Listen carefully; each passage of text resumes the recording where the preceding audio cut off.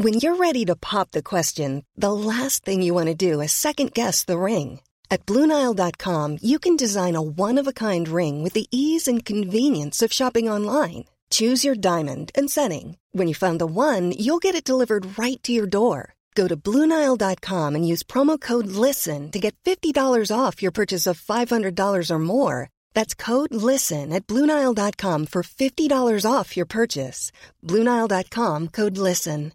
Hey, Dave. Yeah, Randy. Since we founded Bombas, we've always said our socks, underwear, and T-shirts are super soft. Any new ideas? Maybe sublimely soft. Or disgustingly cozy. Wait, what? I got it. Bombas. Absurdly comfortable essentials for yourself and for those facing homelessness. Because one purchased equals one donated. Wow, did we just write an ad? Yes. Bombas. Big comfort for everyone. Go to bombas.com/ACAST and use code ACAST for 20% off your first purchase. Hold up. What was that? Boring. No flavor. That was as bad as those leftovers you ate all week. Keke Palmer here, and it's time to say hello to something fresh and guilt-free. Hello Fresh. Jazz up dinner with pecan-crusted chicken or garlic butter shrimp scampi. Now that's music to my mouth. Hello Fresh. Let's get this dinner party started. Discover all the delicious possibilities at hellofresh.com. Treningspodden presenteres I samarbeid med Yt Protein.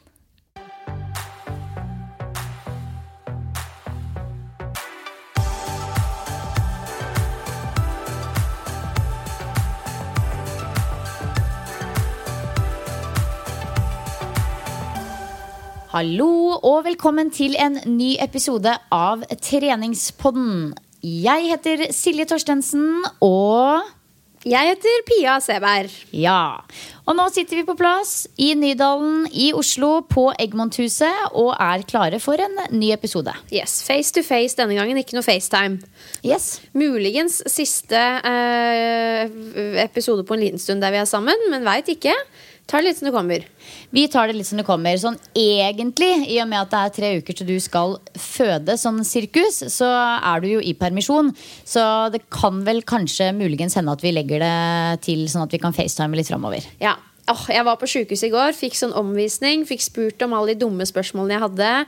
Kjæresten min var der. Nå føler jeg at vi skikkelig sånn, nei, vi klare, altså. Jeg har begynt å glede meg litt, jeg nå. Ja, til fødselen? Ja, så bra, så bra. Ja, det jo en del av prosessen at man skal begynne å glede seg litt mot slutten. Det som kommer etterpå, det har jeg egentlig fortsatt noia for, men selve fødselen, det å bare levere når det gjelder, det kjenner jeg at det jeg girer på. Ja. Og så blir det sikkert veldig hyggelig etterpå også, men det jeg klarer ikke å se for meg hva som kommer, så det veldig vanskelig å glede seg, grue seg. Det får bare komme. Det får bare komme. Ja, nei, men det blir knallbra. Jeg tenker at vi skal klare å banke ut I hvert fall 3, kanskje 4 episoder før den tid. Ja, absolutt. Og vi holder oss til trening, kosthold og mentaltrening som vi liker så godt. Hvis man interessert å høre mer om meg og min siste innspurt mot fødsel, så kan man blant annet sjekke ut siste vloggen min. Der snakker jeg litt om det. Men jeg tenker at I dag så skal også mitt hode få litt fri fra det. Så skal vi snakke om noe så spennende, men også litt skummelt, som treningsavhengighet. Ja, og treningsavhengighet, det nok kanskje et begrep som ikke høres så alvorlig ut, for det jo nesten kanskje en type betegnelse man ønsker om seg selv, hvis man veldig sterkt og inderlig ønsker å være en person som trener, men dessverre så det også en ganske sånn alvorlig form for sykdom som ikke det samme som en spiseforstyrrelse, men som kanskje på mange måter kan sammenlignes litt med en spiseforstyrrelse. Og jeg tror ikke det noe vi hører alt for mye om I Norge helt enda, men jeg vet at det mye fokus på det I Storbritannia, og også I Danmark så har det vært forsket en del mer på det enn det vi kanskje har gjort her I Norge. Men vi har fått med oss en gjest I dag som kommer hit nå I hoveddelen, og det en mann. Han heter Torbjørn, og han har slitt mye med denne vi kaller det sykdommen eller diagnosen, og skal dele sin historie. Ja, jeg husker han skrev et innlegg i altså både jeg og Silje med en sånn personlig trenergruppe på Facebook som relativt stor, der de fleste personlige trenere medlem, vil jeg tro. Jeg litt sånn tause, Birgitte. Det skal veldig mye til for at jeg velger å kommentere og være aktiv i den gruppa, men når han delte et innlegg om treningsavhengighet og sine erfaringer, så måtte jeg bare skrive under sånn, takk for at du sier dette her, fordi jeg tror både jeg og veldig mange andre trenere opplever at det få som belyser den tematikken da. Og da synes jeg det var så fint at han turte å være så ærlig og åpen som det han var, og det også grunnen til at vi ville ha han med her i treningspodden, fordi jeg tror aldri jeg har møtt noen som har snakket så åpent om det å være treningsavhengig da. Nei, og det var et veldig, veldig personlig innlegg, og du merker på måten på hele tonen til denne personen at han har et veldig sterkt ønske om å belyse denne tematikken for å hjelpe andre, og at andre skal at vi rett og slett skal få litt øynene opp for dette fenomenet, og kanskje spesielt vi som trener mye, jobber med trening ikke minst, bør på en måte ha litt sånn følerne ute på dette her, fordi det faktisk en del der ute som sliter med dette. Og det jo ganske vanskelig å vite hva som for mye, fordi man vet jo det at trening bra, trening det utelukkende bare bra, vet ikke, men det på en måte, det så, altså lista uendelig lang da, på fordeler, både mentale fordeler og fysiske fordeler ved å trene, det kommer vi ikke utenom, både styrketrening, kondisjonstrening, mobilitetstrening, det utrolig bra for oss, men akkurat hva som for mye, den grensa der, den vet ikke jeg om jeg kjenner så godt til.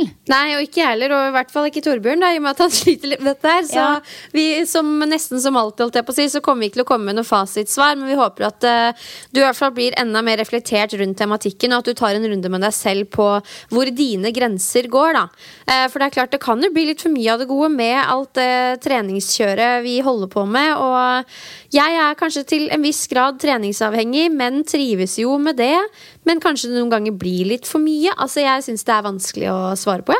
Ja, for det på en måte antall timer i uka som skal avgjøre hva som for mye, eller det alt det du velger å si nei til for å kunne trene i stedet for, som det som skal avgjøre om det for mye? Jeg vet ikke, men jeg har vel kanskje en liten følelse av at de som tror de i faresonen, de sitter med en sånn ørliten magefølelse, og hvis man tør å utforske den litt dypere og nærmere, så kan det jo hende at man finner noen svar i seg selv. Ja, det blir i hvert fall veldig, veldig spennende å snakke med Torbjørn. Ja. Men før den tid, han kommer jo nå hvert øyeblikk. Hvordan har du det? Alt ruller og går? Alt ruller og går. Har gruppetimer, underviser yogatimer, underviser elevene på Sandvika videregående, og i gang med siste innspurt på Shape Up Convention, og koser meg veldig. Jeg hadde nok en sånn frihelg nå faktisk, forrige helg, der hvor jeg igjen hadde liksom virkelig jobbet hardt for å ikke lage for mye planer. Så det ble en veldig hyggelig helg. Det øsregnet både lørdag og søndag. Fredag kveld så satt jeg og scrollet litt på Instagram, og så kom jeg tilfeldigvis over et Instagram-innlegg der hvor det var en instruktør som sa at hun kjørte en workshop på lørdag, en yoga-workshop, og da tenkte jeg, vet du hva, dette kaster jeg meg på. Det ganske sjelden egentlig, jeg jo sånn planleggingstype, det ganske sjelden jeg egentlig både har mulighet, men også lyst til å bare hoppe på noe sånn veldig spontant, så jeg tror jeg sendte henne en melding på Instagram sånn 10:00 fredag kveld typ, og bare var sånn, det ledig plass? Jeg kommer. Så på lørdag så var jeg på workshop i yoga, og så etter det så var vi på Grünerløkka og spiste middag og koste oss med is, og det var en veldig sånn regnværstype dag. For en nydelig helg. Ja, workshop inne og mat i Street Food Oslo, så det var helt konge. Og på søndag så var jeg også hjemme, og da ble det en skikkelig lang tur i regnet. Ullklær, lue, ut på langtur, og så var det vill bakefest. Bakte rundstykker, bakte eplekake. Sto på. Var det da med vanlige ingredienser, eller var det liksom grønnkål, eplekake? Nei, dette var ordentlig eplekake som laget med sånn, du vet, 50% sukker og smør. Ja, det sånn det skal være. Ja, akkurat sånn skal være. Jeg hadde en haug med epler som vi måtte bruke opp. Og så lagde jeg masse rundstykker som nå ligger i fryseren. Så det var en sånn skikkelig sånn husmorshelg, men det var superdigg. Så deilig. Det har jeg også planer om å gjøre nå. Det er jo som sagt 3 uker til termin, og jeg planer om å liksom stakke opp fryseren med masse sunn og god mat, sånn at jeg har det til når etter babyen har kommet. For da har jeg skjønt at det blir ikke så mye tid til matlaging.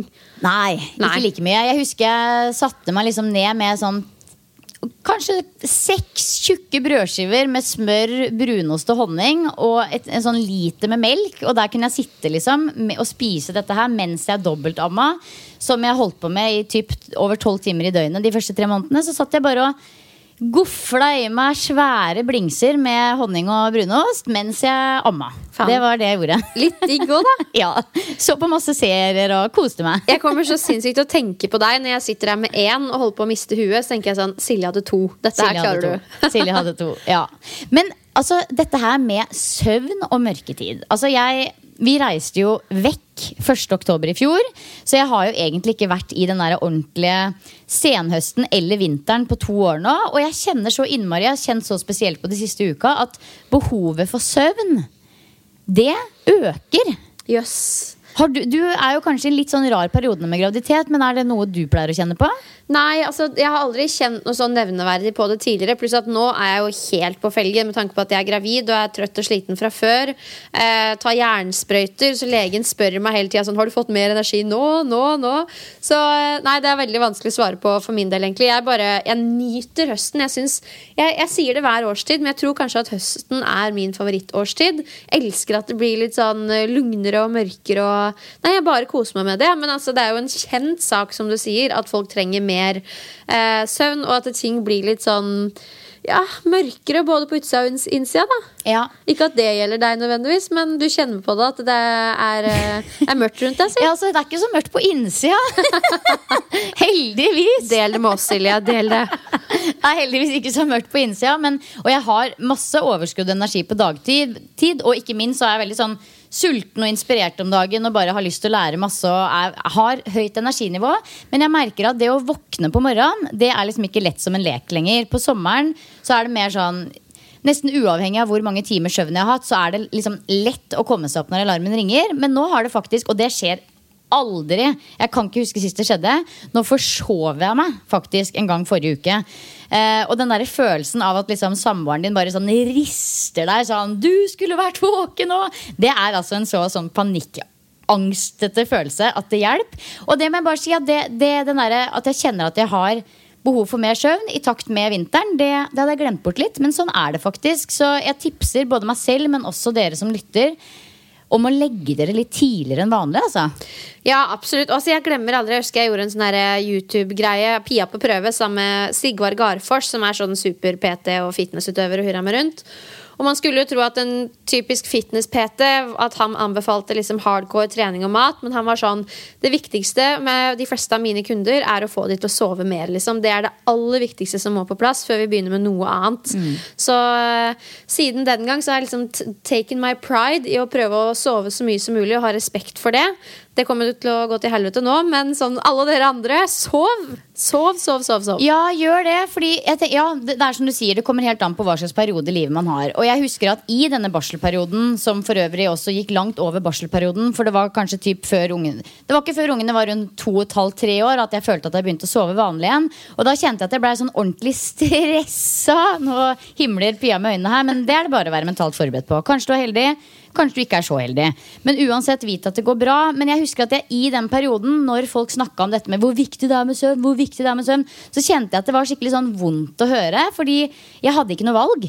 Jeg kunne gå og legge meg 8:00 om kvelden, og allikevel så var det ikke alltid jeg fikk nok søvn. Og så vit det at hvis du er i en situasjon hvor du gjør ditt ytterste for å få nok søvn, men det går ikke på grunn av for eksempel småbarnsperiode, så går det også fint. Men da blir også treningsresultatene deretter den perioden.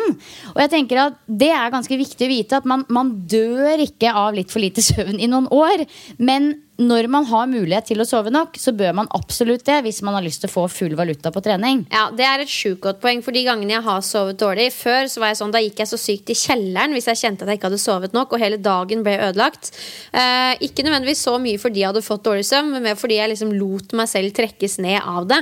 Så jeg og samboeren min, vi har fått sånn ny greie at hvis vi har sovet lite eller dårlig, så vi sånn, yes, bra trening liksom, det her tåler vi, det har ikke noe å si. Og jeg merker at selve dagen blir jo bedre fordi man velger å blåse litt i det da. Så helt enig, gjør så godt man kan, men samtidig det ikke alltid mulig å få liksom de 8-9 timene med kvalitetssøvn da. Nei, det ikke det. Så jeg tenker at hvis du i en periode i livet hvor det mulig, og du kan tilrettelegge for å få lagt deg tidlig nok, så gjør det. Hvis du i en periode hvor unger våkner på natta, eller det andre ting som skygger for søvnen din, eller en stor trussel for søvnen, så prøv å bare ro ned, pust med magen, senk skulderen og tenk at det går bra. Yes. Men Pia, hvordan går det med deg, og hva har du gjort siden sist? Du, all good in the hood. Jeg har jo ikke gjort så mye, i og med at Convention i Bergen var liksom mitt siste støt før jeg rundet av min jobbhverdag. Avslutta med kunder i Oslo og i Drammen i både fysisk og mental trening. Så nå det liksom permisjonslife for real, i hvert fall i den grad man kan ha det når man jobber med litt sånn sosiale medier og sånn. Men nå skal jeg på en måte bare henge ut hjemme, lage litt hjemmetreningsvideoer for gravide, skrive på et sånt lite bokprosjekt jeg har, og pusle med mitt da. Og jeg kjenner at det veldig riktig å gå litt sånn inn i sin egen boble, for det begrenset hvor mye fokus jeg har til alt mulig annet, og ikke minst andre mennesker akkurat nå, for jeg tenker veldig mye på meg selv og det jeg skal gjennom. Så jeg nyter virkelig dagene nå. Det en luksus å være gravid i Norge. Man blir tatt så godt vare på. Man får kastet penger etter seg, holdt jeg på å si, så fort man går i permisjon. Alle rundt en tar så vare på en. Så jeg har det som plommen i egget, altså. Reiser folk seg for deg på bussen? Ja, det var en som prøvde seg en gang, men da ble jeg sånn, nei. Altså, det synes jeg så kleint. Det sant? Ja, men jeg vet ikke, det veldig rart å da gå og sette seg. Nei, jeg vet ikke. Gud, det ville jeg bare kjørt på med. Nei, jeg har ikke, men det har som sagt bare skjedd en gang, og hvis jeg virkelig hadde kjent at det trengtes, så hadde jeg kanskje tatt den, men nei. Hæ? Du må jo juse ut alle muligheter av denne situasjonen nå de siste ukene. Ja. Nei, jeg har ikke kommet så langt da. Men det også fordi jeg har vært forholdsvis fysisk oppegående frem til nå, men nå begynner jeg å kjenne at magen framtung, bekkenet begynner å, skrangle mer og mer. Så fortsetter å trene, men det blir jo mye mer modifisert da. Ja. Så still going strong. 3 uker til termin. Ja, nå sitter vi her i 4. eller 5. etasje det vel, på Egmonthuset, og dette første gang vi har tatt heisen, og det tenkte jeg at det helt innenfor å ta heisen i dag, tenkte jeg. Da ble folk sjokket. Det var en jeg jobbet med her før som bare sånn, hæ, skal du ta heisen? Og jeg bare sånn, om jeg skal, nå det slutt. Nå det slutt. Ja, nei, den hverdagsaktiviteten og ruslinga, det tapas. Men det verste fortsatt å snu seg i senga. Altså, det så rart. Men altså, nok om det. Jeg har ingenting å klage på. Jeg bare nyter og gleder meg nå. Ja, det som jeg synes veldig gøy med gravide å se hvordan de kommer seg opp i stående fra rygglinja. Den der rullinga over på siden, og så opp på alle 4, og så liksom dytte seg opp som en sånn 80-åring. Det fantastisk. Og lydeffektene. Jeg begynner, vet du hva? Nå virker det sånn jeg bare husker tilbake på at jeg alltid gikk med sekken, at jeg alltid gikk fortere enn alle andre jeg gikk med, at jeg gikk hvor enn jeg skulle, at jeg kunne ut og ta meg en løpetur. Det virker så fjernt nå. Jeg vet at det kommer fort tilbake, men nå det sånn, hvis jeg skal hjemmefra til togstasjonen, så må jeg ringe pappa og spørre om han kan kjøre meg, liksom. Så jeg litt avhengig av hjelp, og det litt uvant. Jeg gleder meg til å bli litt sånn rask på labben og få tilbake den delen av meg selv, men jeg veldig sånn chill på det, for jeg vet jo at det skjer tidsnok. Ja, det jo litt digg å nyte en sånn ny periode i livet som du vet ikke varer evig. Ja, og så det jo jeg nyter å ta heisen, ja. Elsparkesykkel, det får du aldri se meg på, men alt mulig annet jeg står i rulletrappa og helt gæren om dagen. Ja, fy søren, du helt crazy, Pia. Men skal vi vurdere å stikke ned i resepsjonen og hente gjesten vår, eller? Jeg tror vi bør det. Ja, jeg veldig spent på å kaste meg ut i dette temaet. Let's do it. Da vi på plass med gjest. Velkommen til deg, Torbjørn. Jeg tenker det hyggelig for både oss, men også lytterne å høre litt mer om deg. Jo, takk for at jeg fikk komme. Det var trivelig. Jeg heter da Torbjørn Høstmark Borge, og er 31 år, bor i Molde og jobber til daglig som redaktør på en nettside om trening, kosthold og helse, der jeg skriver litt artikler om trening, kosthold og helse selvfølgelig, men også lager litt treningsplaner og kostholdsplaner og driver med noen prosjekt på siden da. Så bakgrunnen er vel egentlig en sånn god kombinasjon av biologistudier i Trondheim og idrett på idrettshøyskolen, og litt kursing i ettertid på PT og ernæring. Så har jeg hatt en interesse for det gjennom hele livet, så det har blitt mye opparbeidet på siden av kunnskap. Så, ja. Så bra. Du, tidligere her i sommer eller høst så la du ut et innlegg i en Facebook-gruppe for personlige trenere, der du blant annet fortalte en ganske sånn personlig historie om deg selv og din treningsavhengighet. Kanskje du litt sånn i korte drag vil dele også deler av denne historien med de som hører på også, sånn at de får en forståelse for hvorfor du er invitert hit i dag? Ja, det var vel i august en gang at jeg delte innlegget. Og det var jo i utgangspunktet på en lukket gruppe for personlige trenere. Og det var kanskje en åpen også, den vet jeg ikke helt statusen på. Men da ønsker jeg i hvert fall å få lufta noen tanker da, til personer som jobber med trening. For jeg synes det er veldig viktig å få litt annet fokus på trening enn bare den der hypen om at jo mer jo bedre da. Jo mer jo bedre. For trening er jo utrolig bra. Å ikke trene eller ikke være i aktivitet er jo rett og slett skummelt. Og det er jo forbundet med en rekke ulike sykdommer og livsstilssykdommer og død i verste fall. Så det som er litt vanskelig med det temaet her er jo at for mye trening, det kan jo også være negativt i seg selv. Og det som er vanskelig å tenke på er at trening faktisk kan bli avhengighetsskapende på lik linje med for eksempel alkoholisme eller andre rusformer da. Men det er også veldig vanskelig å definere når det blir for mye. For man kan tåle ganske mye trening før man tar skade av det. Det ser man jo på alle toppidrettsutøverne i dag og alle supermosjonister og alt. Men det som egentlig er poenget her er jo når trening tar helt overhånd av hverdag og livskvalitet, sånn at du mister mye av den livskvaliteten du ellers ville hatt, og at du rett og slett mister kontroll på hverdagen da, fordi eneste du tenker på hele tiden er at du må få trent, du dropper samvær med venner, familie, du dropper kanskje jobben til slutt, fordi at du må få trent, og det er jo ikke et iboende ønske da, men det er rett og slett en handling du gjør, bare fordi det der typiske må, skal hele tiden. Og der tror jeg det er en del som har mulighet i hvert fall blant Peter å kunne se signaler, sånn at man kan unngå det her. Absolutt, og det er jo noe som er underkommunisert, og det er derfor, som jeg sa i introen vår før du kom, Torbjørn, at det er veldig sjelden jeg kommenterer på de innleggene som blir lagt ut i den PT-gruppa, bare fordi man er på farta. Men akkurat da så måtte jeg bare liksom kommentere under: fy søren, takk for at du deler og gjør oss litt ekstra bevisste på dette her. For jeg tror det gjelder veldig mange i større eller mindre grad da. Og det var vel kanskje det du ønsket å liksom understreke overfor oss som jobber med trening og folk hver eneste dag. Men litt sånn din personlige erfaring og reise med dette her, hvordan startet det, og hvordan har treningsavhengighet preget deg personlig? Er det noe du har slitt med fra du var ungdom, eller meldte det seg liksom litt senere år? Hvordan har det forløpt seg for deg? Det er vel, nå er det først og fremst veldig sjelden da, treningsavhengighet. Det er ikke definert som en egen diagnose, men det er jo heller ikke for eksempel megareksi eller ortoreksi, som er veldig mye pratet om, som veldig fokus på å spise sunt eller på å bygge muskler. Men det er jo veldig nært knyttet til de to formene, og ikke minst anoreksi, da, spiseforstyrrelser.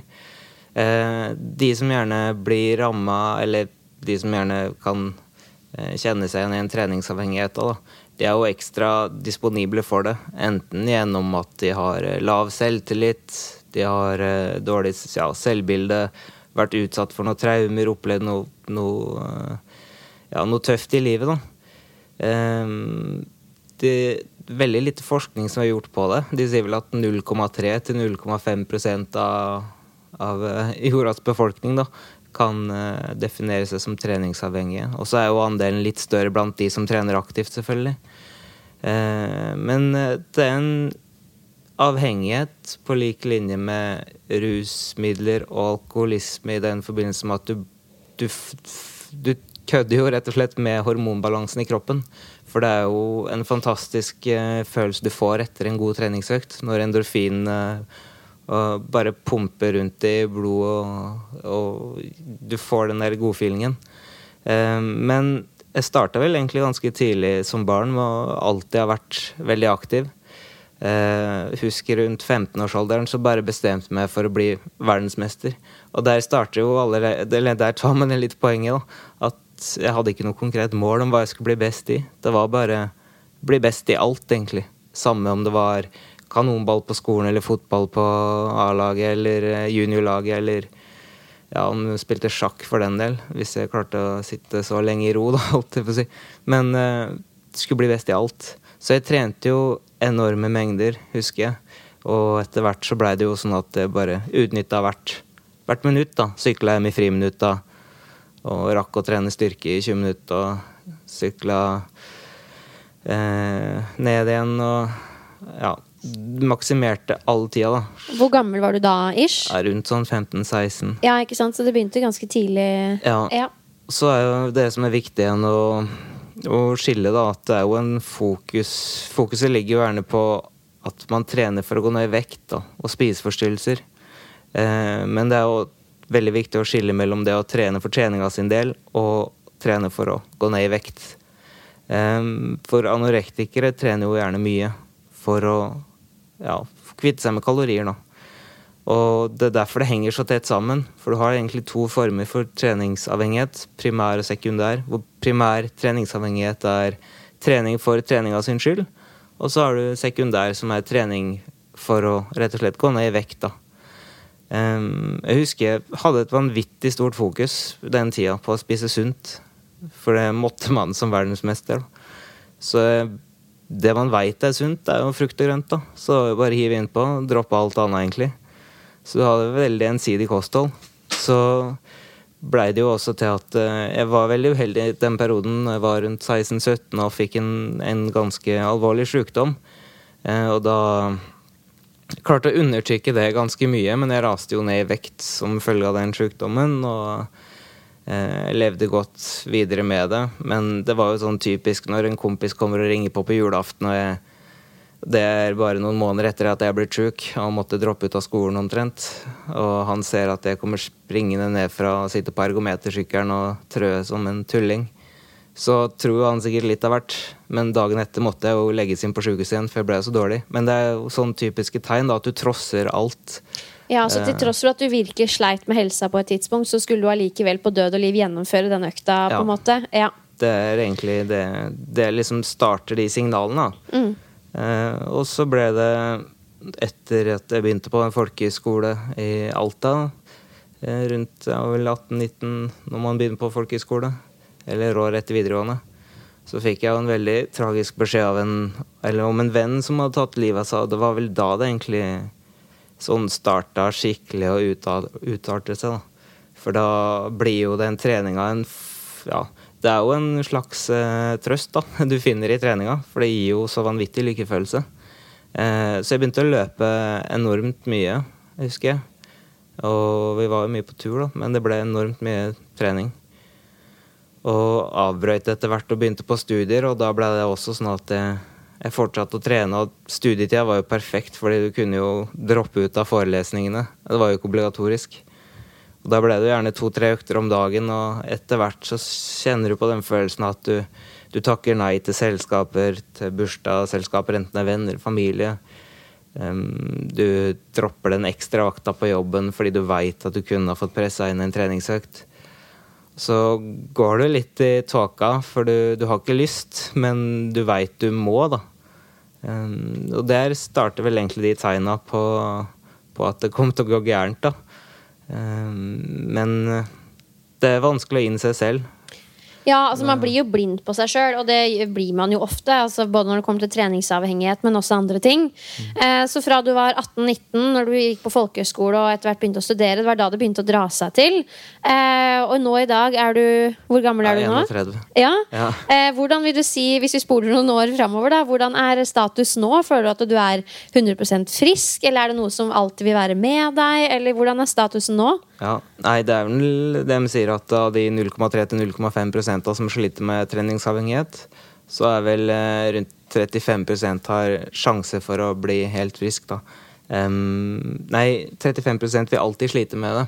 Og det er nok noe jeg vet jeg kommer til å gjøre da. Det er vanvittig mye bedre. De 2 siste årene har tatt store skritt, for å si det sånn. Men det er i hodet hver eneste dag, og det er sånn at det er ikke en dag at du ikke tenker på det når du våkner klokka 6 hver eneste morgen, gjør den samme tingen. Setter seg på spinningsykkelen, sykler i 20-30 minutter, før du jobber en times tid, og spiser og går ut en par timer, og så er det liksom inn. Ha litt lunsj eventuelt, jobbe en time, ut et par timer igjen, og så inn, lage middag, og så ut igjen, og så er det natta. For nå beskriver du en typisk dag for deg, eller? Ja, det er jo egentlig en... Ja. Som er lystbetungt og fordi du elsker det, eller er det også en stor del av deg som gjør det fordi du føler at det er bare sånn det er noe du må gjøre? Det er noe du må gjøre, ja. Så det gjør det jo også vanskelig å bryte og reise på ferie, eller på hytta. Jeg har jo ikke spinningsykkelen der. Så alt av sånn treningsutstyr som ikke er tilgjengelig da. Og så sliter jeg jo i tillegg veldig med bein og rygg da, og det er jo en følge av alt det her. For det er jo også sånn typisk at jeg klarte å briste bekkenet, eller få brudd i brekkenet, av et fall på sykkelen for 4 år siden eller noe. Men da var det en klassiske feilen at du orket ikke å gjøre noe med det, så du bare fortsatte å trene selv om det var veldig smertefullt. Ja. Og det gjør at det er ødelagt på en måte. Du får ikke reparert da. Ja, vi sliter jo litt med å definere dette her med treningsavhengighet, og som du sier, det er kanskje få som hører innenfor den liksom strenge kategorien jeg er treningsavhengig, men i hvert fall noe av det som det høres ut som at preger en, er jo at selv om all logikk tilsier at man burde roe ned på treningsmengden, gjøre noe annet, begynne å tenke litt annerledes, om man virkelig ønsker det, så gjør man av en eller annen grunn ikke det da. Men jeg vet ikke hvordan du har jobbet for å komme deg litt ut av det. Du sier jo selv at du i hvert fall er litt bedre nå. Er det noen sånn utvalgte strategier eller ting du har gjort som har hjulpet deg? Det er vel ingenting... Eller jo, det skjedde jo en ting for et par år siden, jula for et par år siden. For da var jeg så utslitt at jeg kjente det går jo ikke mer. Jeg har ikke sjans, jeg må gjøre noe. Og det var et sånt bunnpunkt. Og så tror jeg også det har litt med alderen kanskje. Jeg har hatt det så mange år og jeg husker jo fremdeles når jeg var 19 og tenkte at når jeg blir 20 da ordner det seg. 25 det er jo årevis frem til, da er det i hvert fall i orden. Men jeg leste først og fremst en bok om treningsavhengighet. Det er jo veldig lite forsket på, eller skrevet om i Norge egentlig. I både Storbritannia og i USA så er det veldig mye mer vanlig. Masse idrettspsykologer, og når jeg da prøvde å kontakte idrettspsykolog i Norge, så var de fleste tilknyttet ulike fotballklubber eller Olympiatoppen eller så det var håpløst for vanlig dødelig å få kontakt med. Men jeg har jo hatt flere psykologer opp igjennom, men det er jo det som er det skumle, at hvis du blir puttet i den båsen, feil bås da, du trener jo fordi du føler at trening er noe du må, mens alle andre ser på deg som en anorektiker og prøver å behandle deg som en anorektisk person. Da blir det ikke bra. Og det var det som var veldig belastende ved å sitte ved, jeg tror det var 3 ulike psykologer til slutt, og jeg bare satt der og følte meg, hva i huleste er det du prater om? Jeg er på 2 forskjellige stadier i livet, liksom. Og det fungerer heller ikke å behandle det på samme måte som en sånn tradisjonell avhengighet som alkohol eller røyk eller narkotika, for da bør du jo bare totalt frastå fra det. Eller du tar det liksom, har du vært alkoholiker i 10 år, og så, men vi skeier ut på fredag kveld, liksom, da kan vi unna oss noe godt. Da er det jo lett for at det sprekker totalt. Så der skal du bare holde deg unna.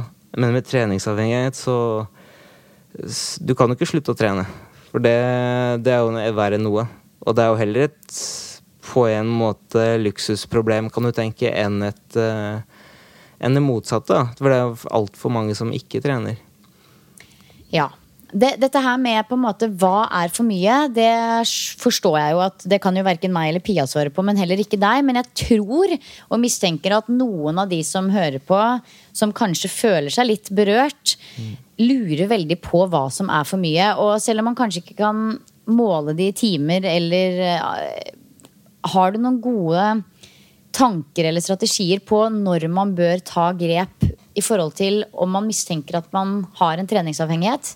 Ja, det noen klare på en måte tegn eller trekk da, som man kan tenke over. For det første så det jo en økt toleranseevne da. For trening vanvittig moro i starten, som de begynner. Du får vanvittig stor framgang. Ja, og du tåler mer og mer på sikt. Sånn at det første tegnet jo at du har økt toleranseevne, så du hele tiden må øke på.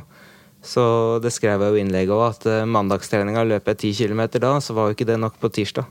Da måtte det jo, om det var 10,5 eller om det var 11, men poenget var at det økte jo hver bidige økt. Til slutt så blir det jo så vanvittige summer. Så økt toleranseevne, det 1. Og ikke minst det at du ikke klarer å stoppe da, selv om du vet du burde, eller du har lyst. Det jo veldig klassiske 9,99 kilometer på klokka liksom. Det jo, og så tar du noen runder rundt huset bare for å få tid. Hvis det blir sånn hele tiden at du må rydde opp. Ja, du må rydde opp, ja. Det 13, og så nei, farsken, vi må ha 15, og så blir det 15,6, nei, da tar vi til og med 20. Og så klarer du aldri å stoppe. Det også litt sånn faresignal. Det kan være sunt bare å klare å stoppe da. Og så det at du trener lenger enn planlagt. Gang på gang, at du ikke klarer å holde tida da. Selv om det står 1 time eller 2 timer eller langtur på 4 timer, og så holder du på i evigheter. Og hvis du har klart å få begrensninger da, det jo den typiske den der fasen hvor du kanskje har fått prøver å få hjelp da, og så har du fått en tidsramme du skal trene innenfor.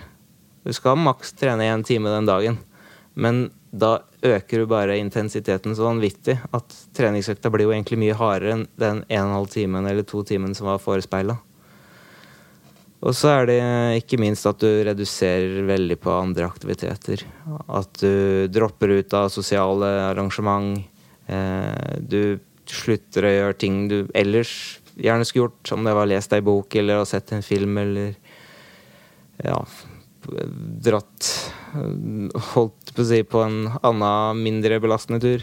Dratt på fylla, ja, vært i bursdag. Jeg har aldri smakt alkohol, eller for jeg har alltid vært den der som skal opp klokka grytidlig og trene, så jeg har jo aldri vært med på sånt. Nei, ikke sant? Jeg føler jeg hadde gått glipp av så mye at Det så fint at du og tør å være og velger å være så ærlig. Du liksom virkelig snakker fra hjertet da. Og det jo ganske sånn sårt å høre at du selv også innrømmer at jeg har gått glipp av så mye på grunn av dette her da.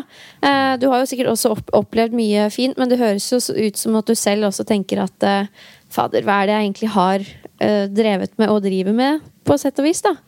Ja, det veldig mye sånn. Som mange andre vet, så Instagram fantastisk god til å lyve. Hiring for your small business? If you're not looking for professionals on LinkedIn, you're looking in the wrong place. That's like looking for your car keys in a fish tank. LinkedIn helps you hire professionals you can't find anywhere else, even those who aren't actively searching for a new job but might be open to the perfect role. In a given month, over 70% of LinkedIn users don't even visit other leading job sites. So start looking in the right place. With LinkedIn, you can hire professionals like a professional. Post your free job on linkedin.com/achieve today. Life is full of awesome what-ifs, and some not so much, like unexpected medical costs. That's why United Healthcare provides Health Protector Guard fixed indemnity insurance plans to supplement your primary plan and help manage out-of-pocket costs. Learn more at UH1.com. Many of us have those stubborn pounds that seem impossible to lose, no matter how good we eat or how hard we work out. My solution is PlushCare. PlushCare is a leading telehealth provider with doctors who are there for you day and night to partner with you in your weight loss journey. They can prescribe FDA-approved weight loss medications like Wegovy and Zepbound for those who qualify. Plus, they accept most insurance plans. To get started, visit plushcare.com/weightloss. That's plushcare.com/weightloss.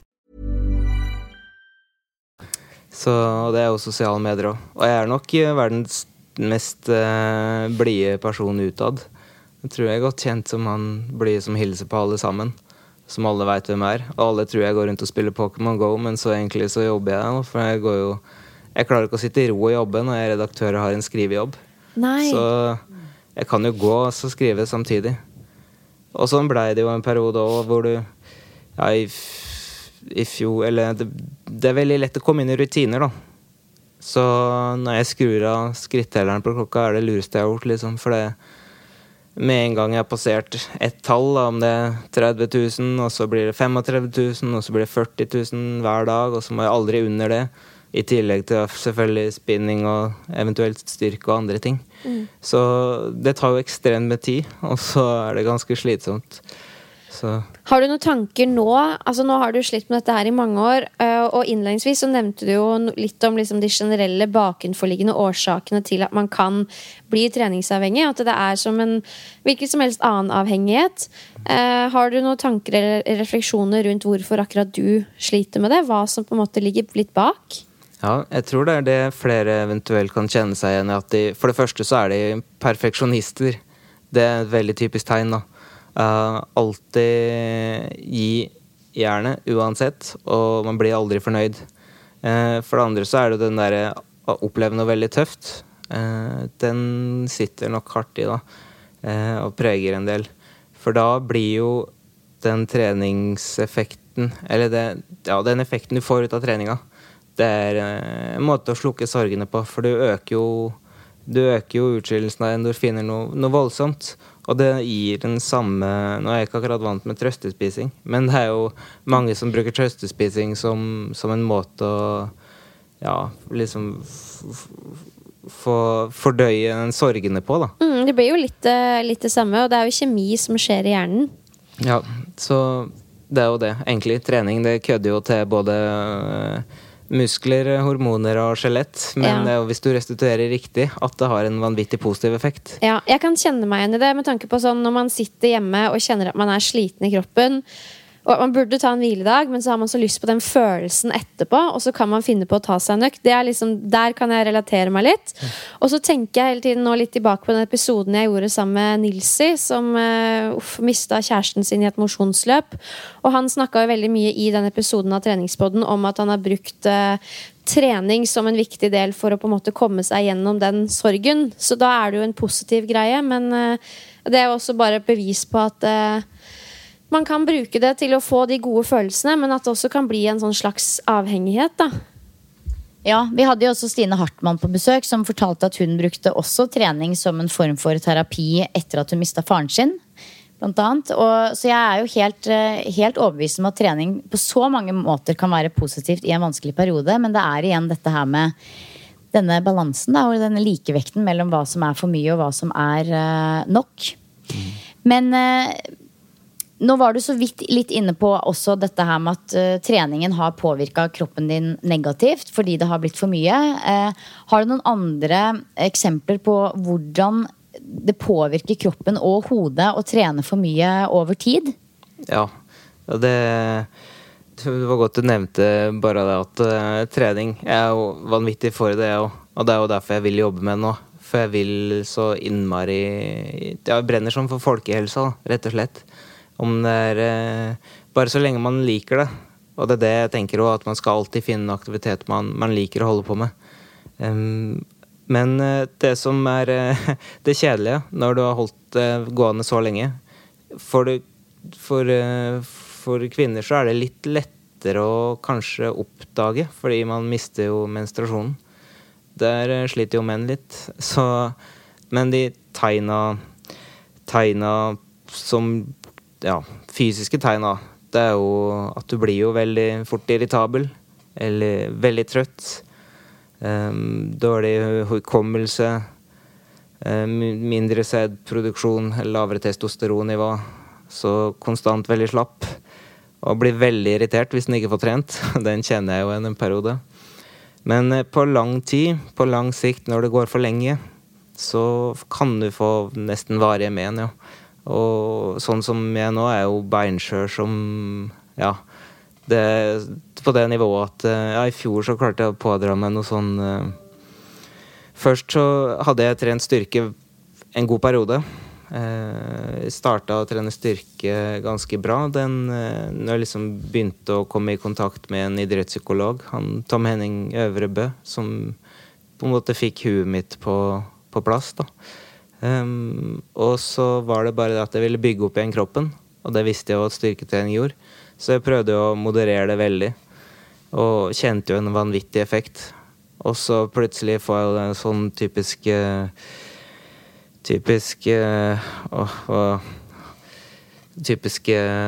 hva heter det nå? Jeg fikk jo gjerne nei, når det veldig vanlig blant når du trener alt for intensivt type, rabdomyolyse. Ja, rabdomyolyse, vet du.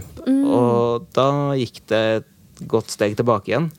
Og når vi begynte på igjen da, så begynte jeg med push-ups og litt forskjellig, og da blir det ribbeinsbrist med en gang. Og så går det noen måneder, og så skifter jeg dekk på bilen min til sommerdekk, eller fra vinterdekk. Og så er det nytt ribbeinsbrudd da. Og det sier litt om hvor beinskjør kroppen er da, eller hvor liten tåler. For det er ikke mye som skal til. Men jeg kan ikke skifte dekk på bilen, for den er så beinskjør. Og ikke minst så, når underhudsfett er vel på sist jeg målte, så var det vel rundt underkant av 3,5. Og det er jo så totalt usunt som du kan få det. Det er jo ikke konkurranse, eller sånn fitnesskonkurranser og sånn, det er jo under det også omtrent. Og det gjør at du går rundt og fryser konstant. Samtidig så har jeg jo tullet til så mye den der temperaturkontrollen i kroppen, at varme, det tåler jeg jo heller ikke, hvis det blir for varmt. Da blir jeg jo så kvalm og dårlig. Så det er jo ting jeg ikke har kontroll på lenger da. Og lavt testosteronnivå, det er jo kanskje viktigste hormon i kroppen til menn. Og du merker energinivået. Du går rundt i en konstant tåke, egentlig. Det merket jeg veldig godt på idrettshøyskolen, for da var det ekstremt, og da bodde jeg jo på Kringsjå, det er mange som vet hvor det er, sikkert 300 meter fra skolen eller noe. Og da var det en periode hvor det var problem med å gå bort til skolen. Det er sånn du ikke tror skal gå an da. Ja, altså, det er utrolig både trist, men også interessant å høre hvordan du så ryddig snakker om alle de alvorlige konsekvensene som du har lidd av og lider under som et resultat av treningsavhengighet, men samtidig så sliter man jo med det da. Og det er jo den ytterste konsekvensen av det å være treningsavhengig, det må vi understreke til de som lytter. Men som vi nevnte innledningsvis, så håper vi at det her i hvert fall setter i gang noen refleksjoner hos vanlige folk da, altså de som ikke sliter med det i nærheten av på ditt og noen andre sitt nivå, men som kanskje kan kjenne seg litt igjen, for det lurer jeg litt på med tanke på trendene bare sånn du personlig ser i kalde samfunnet i dag. Det er nok ikke så mange som sliter med det i den grad du beskriver, men ser du at det er mange som jeg vet ikke, at det kanskje blir litt for mye av det gode for mange? Ja, det blir definitivt for mye av det gode, i hvert fall fokuset på det. Jeg vet jo nesten ikke hvor mye, eller de jeg ser, og det man gjerne ser, det er jo faktisk på sosiale medier. Og det er jo derfor jeg alltid tar det med en klippe salt da. De ser jo ekstremt happy og lykkelig ut og alt mulig. Jeg leste faktisk en sak i Dagens Næringsliv akkurat, om at det ble mer og mer vanlig, liksom typiske Instagram-bilde av treningsglade mennesker var å se et skjermbilde, eller sånn oppsummering på treningsklokka, pulsklokka, av hvor hard økta har vært da. Og så skal han vise liksom bare de hardeste øktene. Det er jo det er liksom nye. Så de jeg ser, de virker jo veldig fornøyd med treninga, men nå er jo veldig mye av det alt som er på sosiale medier er jo, hvis du ser bort fra det da, og så tenker på det fokuset som blir presentert i media gjerne, jeg synes det er veldig mye fokus på at det blir at vi skal trene mye, og jo mer jo bedre, men samtidig så er det av og til litt for mye fokus på slanking da. Og det er jo kanskje der folk får den der tanken om at ja, men da må vi trene, fordi det er den beste formen for slanking, eller for å gå ned i vekt. Ja, så det veldig vanskelig å kommunisere det her med balanse. Altså balanse jo det som vanskelig for folk. Å trene nok, men ikke for mye. Det å liksom være på det mellomstadiet, holde seg der hvor man trives. Det jo det som litt vanskelig og utfordrende. Ja. Det høres ut som at du beskriver i stor grad utholdenhetstrening, at det det som har preget treningshverdagen din helt fra du var 14-15 og frem til nå. Det mye sånn utholdenhetstrening på egen hånd som liksom har gått igjen i treningshverdagen din, eller? Ja, det utholdenhet jeg har gått på den først senere har jeg begynt å trene styrke. Det synes ikke akkurat nå, men nå har jeg jo totalt 3 ribbeinsbrudd og en sånn rabdomyolyse på 2 år. Du får ikke mye sjans til å bygge opp. Og samt med det kostholdet jeg har hatt, som har vært egentlig helt tragisk, for det jo omtrent utelukkende grønnsaker, frukt. Så jeg kan jo alt for mye om det egentlig, men det vanskelig å snu selv. Så jeg kan jo legge opp detaljerte treningsprogrammer og kostholdsprogrammer for andre, som jeg ville vært stolt av, og jeg skriver mye kostholdsplaner. Og det jo nesten det inne på igjen med fokuset på vekt, eller slanking, vektreduksjon. Når du ser på sånn som middelhavslandene, den dieten jo blitt kåret til, middelhavsdieten har blitt kåret til verdens beste flere år på rad, av verdens helseorganisasjon, og masse eksperter. Og de jo ikke veldig slank rundt i landet, men de spiser jo sunt. Så jeg regner med blod eller kolesterolnivå og sånne ting jo veldig sunt da. Eller veldig bra. Så det jeg vil gjerne sette et mindre fokus og hysteri rundt det der slank kropp, vektnedgang. Samt så det vanskelig nesten selv, ser jeg når jeg skriver artikler og går inn på store databaser for å hente bilder, treningsbilder. Det vanskelig å ikke finne bilder hvor det damer eller menn i bar overkropp med sixpack og store muskler. Det jo nesten håpløst. Du har jo selv, som du sier, vært veldig opptatt av utholdenhetstrening, men nå som du på en måte har dannet deg en del kunnskap på feltet og også fått god hjelp etter hvert, det sånn at du har fått et nettverk med andre i samme situasjon her i Norge, og det eventuelt også vanlig med treningsavhengighet innenfor styrketrening i like stor grad? Ja, definitivt avhengighet, eller styrketrening, det like utsatt, sikkert. Om ikke mer? Ja, om ikke mer kanskje, ja. For der får man, jeg har ikke noe nettverk annet enn, jeg har litt kontakt med andre, som forfatterne av den boka, eller andre som jeg har kommet i kontakt med, men ikke i Norge da. Men styrketrening nok veldig utsatt for det typiske helsesenter. Du føler liksom et forhold til treningsstudiet du går på. Det blir som et eget miljø da. Trygg, det der du går for å få trøst. Det i hvert fall det å få tilbakemeldinger om av mange. Og jeg har jo mine faste ruter som jeg flyr rundt hele tiden. Og jeg elsker og hater de samtidig. Jeg skulle ønske det fjellet bak huset ikke var der, så slapp jeg å slite med det.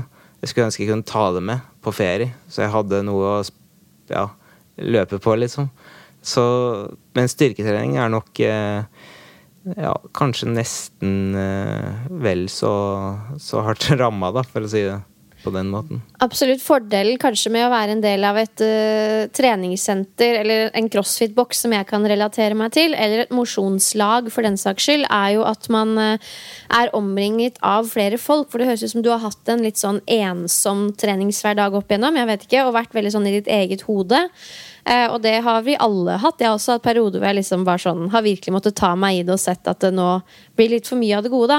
Og i hvert fall noe av det som har reddet meg litt ut av det, gjengangeren der, jo andre folk. Altså først i form av en coach som virkelig klarte å nå inn til meg og si, nå må du spise mer og trene mindre. Dernest at man blir medlem av en CrossFit-boks og på en måte blir en del av et miljø, og da blir liksom ikke den treninga på egen hånd og sine egne regler så viktig lenger da. Men jeg vet ikke om du har testet det, eller vært en del av liksom et idrettslag noen gang, eller hvordan andre mennesker har spilt inn i din trening da? Jo, jeg egentlig veldig enig i det du sier. Jeg var medlem, jeg spilte på 3 ulike fotballag i starten, men der sluttet jeg da, fordi at det var for lite trening på en måte. Jeg måtte prioritere å få bedre effekt av treninga. Men i studietida så var jeg med på en del sånn studiegrupper, og det ga meg mye, og det også en av de metodene du bør benytte da for å komme ut av en treningsavhengighet da. og engasjere deg selv i sosiale settinger, eller bli med på ulike grupper og sånt. Men det der med å trene på treningsstudio har jeg aldri vært eller prioritert da, rett og slett. Men jeg vet i hvert fall at det kan være både å trene på et senter og slite med treningsavhengighet, for at en ting at du kan bli sett hvis folk tør å si ifra. Og det jo der PT-en har et viktig ansvar da, tenker jeg. Ja, for det jo stort sett på litt ordnet gym rundt omkring, så det prosedyrer i forhold til dette med spiseforstyrrelser. Og hvis man har mistanke om at noen trener for mye og spiser for lite, hvis man ser dem for eksempel trene doble økter, eller at de går fort ned i vekt, eller av andre årsaker, du mistenker at noe ikke på stell, så skal man jo ta tak i disse personene og på en smart måte spørre dem om dem for eksempel får i seg nok mat i forhold til treningsmengden, og spørre om de får hjelp for eksempel. Og når man gjør det med noen som ganske åpenbart noen ganger sliter med en spiseforstyrrelse, så kan man jo få alle mulige slags responser. Noen kan bli sinte, og noen kan bryte ned i gråt, og noen sier... Altså, du får jo alt mulig rart, men ofte så det jo litt sånn at folk i litt sånn in denial i starten. Og du har jo vært innom liksom både idrettshøyskolen og folkehøyskole. Har det vært mennesker som har tatt tak i dette her underveis? Og hvordan har reaksjonen din vært på de som eventuelt har brydd seg litt for mye? Nå kan man jo aldri bry seg for mye, men de som har på en måte prøvd å hjelpe deg da. Ja. Nei, på idrettshøyskolen eller først og fremst på folkehøyskolen, så tror jeg de fleste var veldig forsiktige om at det som hadde skjedd med han som kompisen som tok livet av seg eller gikk bort. Og da var veldig sånn der, ja, vi blir heller med, eller det var alltid noen som sprang, men jeg ble med alle og sprang. Og da var selvfølgelig de nekta meg ikke å bli med. På idrettshøyskolen så var det vanskelig å bli sett. Der var det ekstremt mye aktivitet. Det var den linja, eller første året på idrettshøyskolen kjent for, liksom, at det var veldig mye aktivitet. Men det ble jo gjerne 3 økter om dagen og sånn. Jeg kombinerte det med en skitrenerjobb, så det ble jo litt skjult sånn sett. Det første som så det var kanskje ved en tilfeldighet en lege på Olympiatoppen. Og han tok meg faktisk bare som pasient på privaten da. Fordi han så meg rett og slett. Han var en utrolig fin person. Da fikk jeg veldig strenge restriksjoner da, på trening. Skulle maks gå 40 minutter om dagen. Det var jo håpløst. Jeg var jo vant med, når jeg leste til studiet, så gikk jeg jo med boka i hendene og leste i 3 timer innover marka på snø og det styr. Så sykeste bøkene. Men... Nei, så de dufta så godt, de her NIH-bøkene mine, altså. Men ettertid så det nok familie, og det det verste. Familie som tar tak i livet ditt, det vil ikke blande inn de.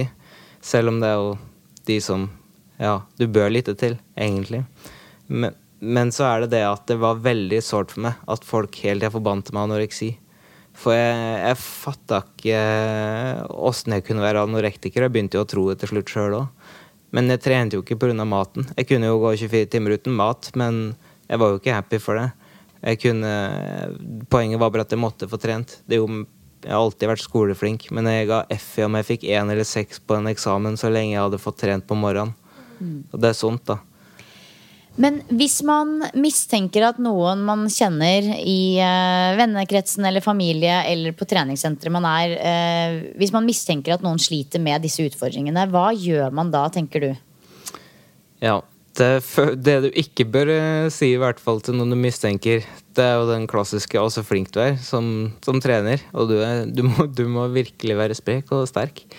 For å få den kommentaren, det så innmari med på å forsterke det at du føler du må trene. Det jo sånn typisk, har du trent i dag? Og hvis du ikke har gjort det da føler du at du må det. Så jeg tror nok det viktig å bare være veldig forsiktig til nærminga. Og prøve å påpeke at du trener jo vanvittig mye. Og du hadde jo sikkert vært i bedre form hvis du klarte å trene mindre. For nå får du jo ikke hvilt nok. Så forsøk å få med på noe enten i starten og bli med på noe selv. Jeg tror det kunne vært viktig for min del i hvert fall. Så tror jeg det hadde vært lettere å funne på noe med venner hvis de hadde blitt med på en lett gåtur, i stedet for at jeg tok en heftig treningsøkt, og vi ikke gjorde noe. Så jeg tror det viktig å på en måte tilpasse seg litt, og så etter hvert komme litt mer nærmere da, og få eventuelt spurt om det mulig å bidra for å få komme til en mer hjelp da, rett og slett. Men for min del så var det i hvert fall viktig å få prate med noen som hadde peiling på det fagfeltet da, trening. En idrettspsykolog, ikke bare en vanlig psykolog som skulle behandle som en vanlig. Jeg hater jo først og fremst ordet normal og vanlig, det jo 2 verste ord i verden egentlig. Men en sånn typisk tradisjonell eller psykolog? Lidelse da, ja. Eller hvis du skulle behandle det som en tradisjonell lidelse, rett og slett. Sånn alkoholisme hvor du bare, der må du ta avstand. Men det vanskelig å på en måte starte prosessen da. Men det bedre å bry seg en gang for mye enn en gang for lite? Ja, definitivt. Det det. Og så ville jeg anbefalt en bok som den jeg leste i hvert fall. Den kunne du kanskje tatt og listet opp i notatene deres eller noe sånt. Ja, den kan vi legge ut på Instagram for eksempel. Ja, for jeg tror det lettere å bli klar over ting når du nesten leser en egen biografi, skrevet av noen andre, og begynner å se utenifra da, hvor vanvittig mye du har gått glipp av, rett og slett. Eller hva du har prioritert vekk da. Og så vidt jeg fikk med farfaren min sin 80-årsdag, fordi jeg visste jo at farsken, da kan jeg jo kan være i aktivitet da. Det jo det har blitt de siste årene når kroppen har vært så på tverke, at det blir jo roligere økter, men bare ekstremt mye. Og det var jo også da jeg skjønte at, for du hører ikke på en vanlig psykolog som sier at ja, men du trener jo alt for mye. Men når du hører en idrettspsykolog som jobber med det, bare si at herregud, hva det du holder på med? Det gjorde inntrykk da. Ja. Så jeg tror det viktig å få de riktige personene og prate med de, og ikke minst en god, kanskje erfaren PT, hvis du skal begynne å trene igjen, som kan, for det har jeg troa på da. For å få de som trenger litt rammer, rett og slett. For du mister fullstendig begrepet om hva som vanlig. Nå kommer jeg tilbake til ordet normalt, men det jo det som du mister jo fullstendig begrep om hva som normalt, så når du skal begynne å spise skikkelig og være i normal aktivitet, du har ikke peiling på hva det for noe. Ja, absolutt. Og det her jo en av de tilfellene jeg tenker at man ikke skal prøve å bli sin egen PT, altså fordi man trenger folk utenifra da, som kan dra deg ut av liksom ditt eget virkelighetsbilde og din egen liksom, faktaboks og mal på hva som riktig, for man kommer jo fra et godt sted, man ønsker å være flink og gjøre det rette og på en måte prestere og levere, men måten man gjør det på og de rammene man setter for seg selv blir så gærne at det kan gå skikkelig gærent da, litt sånn som du har fortalt i dag. Så jeg tenker at vi bare må takke deg utrolig mye for at du valgte å komme hit i dag. Herregud, du har flydd hit fra Molde for å dele historien din, og det setter vi så sinnssykt stor pris på. Og som du selv sier, det jo ytterpunktene vi har beskrevet her litt i dag, men jeg håper og tror at det bidrar til å åpne øya til veldig, veldig mange da, fordi man kanskje i større eller mindre grad til tider kan kjenne litt på noen av de tingene du sier. Det tror jeg helt naturlig som et resultat av at de som lytter til oss jo liksom gjerne fremoverlente, flinke jenter. Og da en del av å være flink bør også være å klare å holde seg selv litt igjen og strebe etter en balanse man trives med da. Ja. Så enkelt å si, men vanskelig i praksis. Tusen takk for at du delte så åpent. Det setter vi ekstremt stor pris på. Takk for at jeg fikk komme. Håper jeg kan være til hjelp. Hva skal man si? Det her jo en først og fremst en kjempeviktig episode, tror jeg. Ja, og jeg tror vi begge bare ble litt paffe. Vi var litt spente på Torbjørn før han kom, fordi vi hadde jo ikke møtt han før, og selv om vi hadde en kjempegod følelse på han som type og sånn, så var det jo litt sånn, vi får se hvordan det går, og så var han bare så åpen og ærlig og gjennomsiktig da, med tanke på sin reise, historie, og ikke minst hvor han står nå, for han er jo ganske åpen om at han er jo ikke frisk. Nei, og det er såpass sårbare tematikk at man må faktisk trå veldig varsom, for det siste vi vil er jo at det her på en måte skal være en kanal som kan trigge noen til et eller annet. Og jeg tror, vi er jo alle helt enige om selvfølgelig at dette er en ganske sånn ekstrem variant av det, men jeg tror allikevel at for mange der ute så kan det være en aktuell greie å bare liksom se seg selv litt utenfra, fordi jeg vet at idrettsutøvere trener utrolig mye. Det er jo også innenfor liksom fitness og mange ulike idretter så trener man utrolig mye. Og jeg tror det er vanskelig å vite helt på en måte hva som er vanlig og hva som er nok. Og det er også litt viktig å spørre seg hvorfor. Hvis man bruker veldig mye tid på trening uten å nødvendigvis leve av det å være idrettsutøver, hvorfor bruker man egentlig så enormt mange timer på det i uka? Er det utelukkende positivt fordi det gjør deg glad og blid og lykkelig? Eller er det også litt sånn stress og press i forhold til det? Ja, virkelig. Og det er som du sier, det er jo umulig å definere på en måte hva treningsavhengighet er. Så da tror jeg det beste vi kan gjøre er sånn som vi har gjort nå, bare dele en historie rundt det og ytterpunktene, sånn at dere som lytter kan ta en runde med dere selv på, ok, hvor er jeg i forhold til min egen trening? Trives jeg med det jeg bruker tid på? Gjør jeg noe som er hensiktsmessig? Blir jeg faktisk i bedre form over tid? Eller blir jeg bare mer og mer sliten og går jeg mer og mer ned i kjelleren? Hvordan er jeg på andre arenaer i livet? Hvis du går rundt som en sliten klut 24 timer i døgnet, så gjør du kanskje noe litt gærent med treninga di da. Så nei, jeg vet ikke, jeg går litt sånn i sømmene på meg selv også, og føler at jeg er på et veldig bra sted nå, men jeg ser jo opp igjennom når jeg bodde i Oslo alene og var i min egen boble, gjerne litt sånn før jeg begynte med CrossFit, at jeg kanskje var litt sånn på bærtur da, sånn rett etter at jeg hadde tatt PT-studiet, og før jeg begynte med CrossFit og ble en del av miljøet, så var det nok mange timer med trening som jeg ikke hadde trengt da. Hvor jeg kanskje hadde gått da, eller gå i en bursdag, eller ta meg en fest. Ja, for det handler jo litt om hva man går glipp av. Det er det at man, hvis man hele tiden tar seg selv i å takke nei for å ha den tiden med seg selv og treninga, da er det kanskje noen varsel, da bør man kanskje ta tak i det. Ja, og hvis det er lystbetont, og at du bare sånn, har lættis på mølla i de 3-4 timene du er der, så er det kanskje greit, men det tror jeg et fåtall virkelig har, hvis de virkelig er ærlige med seg selv. Da. Ja. Jeg tror jo veldig på folk, og at man innerst inne vet litt hvor grensa går, og sånn som Torbjørn var jo veldig ærlig på at 90% av treningen han gjør er jo ikke lystbetont lenger, fordi det er han er på en måte slave av sitt eget hode da. Så han var jo veldig reflektert rundt det. Ja. Oi, men nå er det onsdag. Klokken er 13.25. Hva skal du videre, Pia? Du, nå skal jeg egentlig bare sette meg på toget hjemover og nyte at jeg er ferdig med en arbeidsdag. Ja. Og så skal jeg kulen hjemme, ta meg en treningsøkt. Føler jeg at det er feil å si det også. Neida. Nei, jeg skal trene litt, og så bare slappe av egentlig. Skru litt babyutstyr kanskje.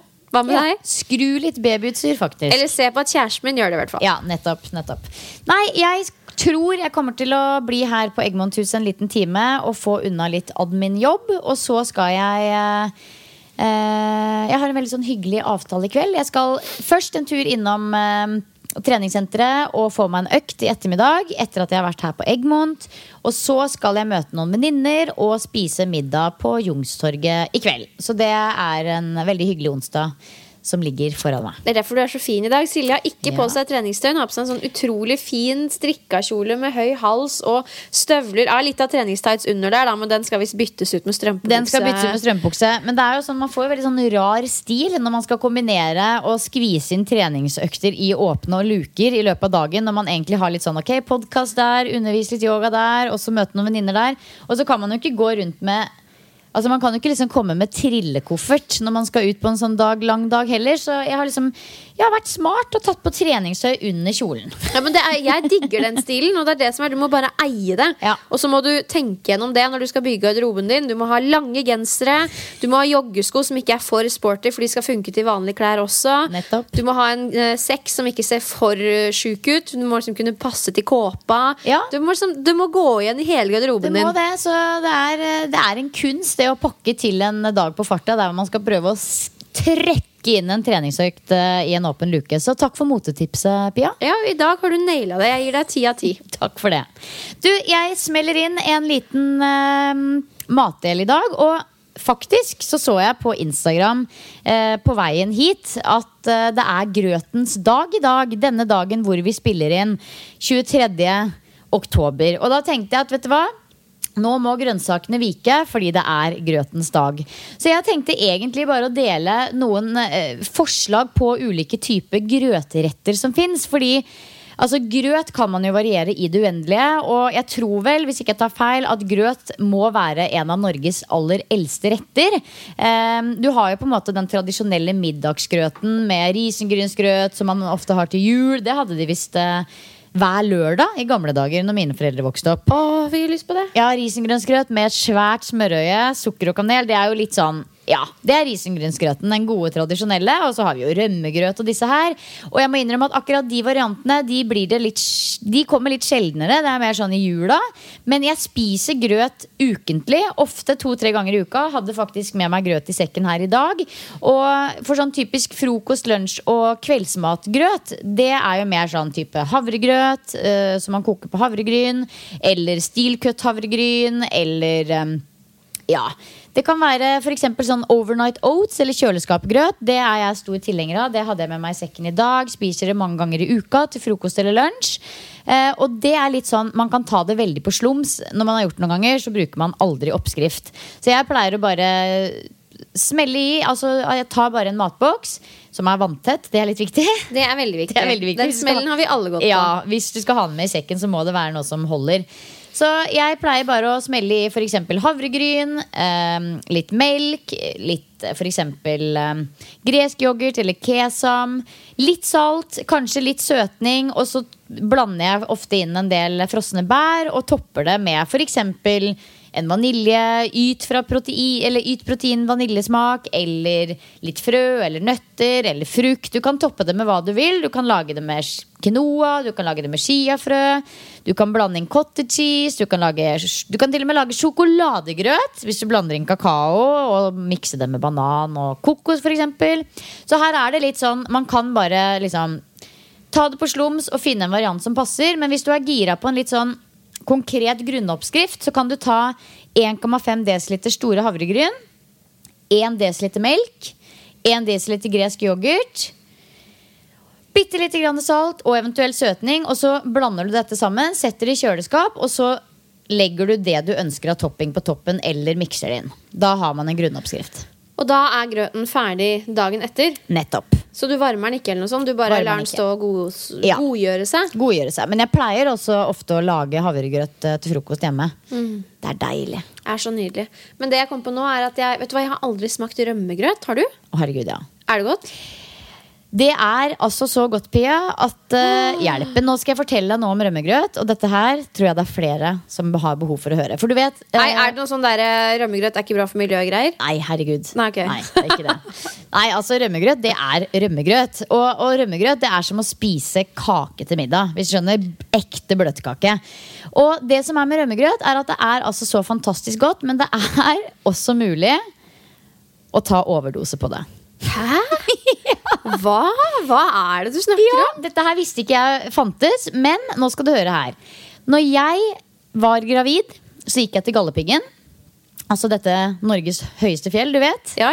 Kom hjem derfra og skulle sove på en sånn turistforeningshytte med ferdig laget mat. Jeg var altså så sulten som jeg aldri har vært. Jeg var dritgravid, kjempesliten og sulten. Og da var det altså til middag spekemat. Og til dere som ikke vet det, man kan ikke spise spekemat som gravid. Men det de hadde ved siden av, det var rømmegrøt. Så det jeg da gjorde var å jeg bælma rømmegrøt på en måte. Og etterpå så hadde jeg altså så vondt i magen, og jeg var så kvalm og dårlig at jeg måtte ligge i fosterstilling resten av kvelden. Og da fikk jeg høre i etterkant at rømmegrøt er noe som du faktisk kan spise deg overdosemett på. Så det holder med 1 porsjon. Men har du liksom satt deg noe inn i hva som jeg tror det bare blir stappmett, eller altså, er det noe i rømmegrøten som gjør at Jeg tror vel rømme det er jo bare fett. Men er rømmegrøt det er bare rømme? Det er rømme med smør. Ok, er det rømmegrøt er? Ja, og det er altså så godt at det hjelper. Men du må bare for Guds skyld ikke spise 5 porsjoner av det. Ok, så det her høres ut som noe en smell jeg kan gå på. Så da skal jeg gå og kjøpe meg 1 porsjon med rømmegrøt. That's enough. Ja, og jeg anbefaler det på det sterkeste. Hvis man ikke har smakt rømmegrøt, så må man absolutt prøve rømmegrøt. For det er helt nydelig. Men bare vær så snill, ikke spis 5 porsjoner. Nei, men du gikk altså opp gallepiggen som gravid også? Ja da. Det gjorde jeg, vet du. Jeg skjønner ikke hva jeg egentlig tenkte på, men det var veldig ålreit. Det var strålende sol. Hørtes skikkelig ålreit ut. Ja, det var strålende sol når vi kom opp fredag kveld. Når vi våkna lørdag og skulle gå opp, så var det altså så tett med tåke at det hjelp. Men det ble jo en bra økt, kan du si. Vi gikk og gikk og gikk og gikk. Kom på toppen, så ikke en dritt. Gikk ned og spiste rømmegrøt og tok overdose på det. Ja, klassisk norsk tur i fjellet. Så det var en fin tur. Nei, men så bra, vet du hva. Da har vi både snakket om det overfladiske og lette, og det dype og litt tyngre. En fin episode med miks av mye. Nettopp. Ja, så håper vi at dere som lytter fikk noe ut av denne episoden. Ta gjerne kontakt med oss og del dine tanker og refleksjoner hvis du har noen. Hvis du kjenner selv at du lider av dette her, så vi har vel egentlig ikke noe spesielt sted å henvise til utover ros, kanskje? Ja, jeg vil jo absolutt anbefale å ta kontakt med dem. Så kan de hjelpe deg direkte eller henvise deg til noen som garantert er mer eksperter på det feltet da. Ja. Ha en fantastisk uke, dere. Fortsett å trene, men husk alt med måte. Yes.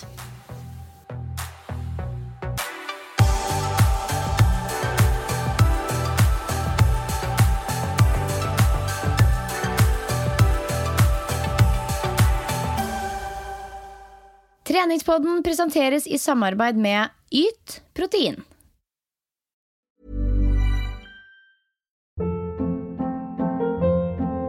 Hold up. What was that? Boring. No flavor. That was as bad as those leftovers you ate all week. Keke Palmer here, and it's time to say hello to something fresh and guilt-free. Hello Fresh. Jazz up dinner with pecan-crusted chicken or garlic butter shrimp scampi. Now that's music to my mouth. Hello Fresh. Let's get this dinner party started. Discover all the delicious possibilities at HelloFresh.com.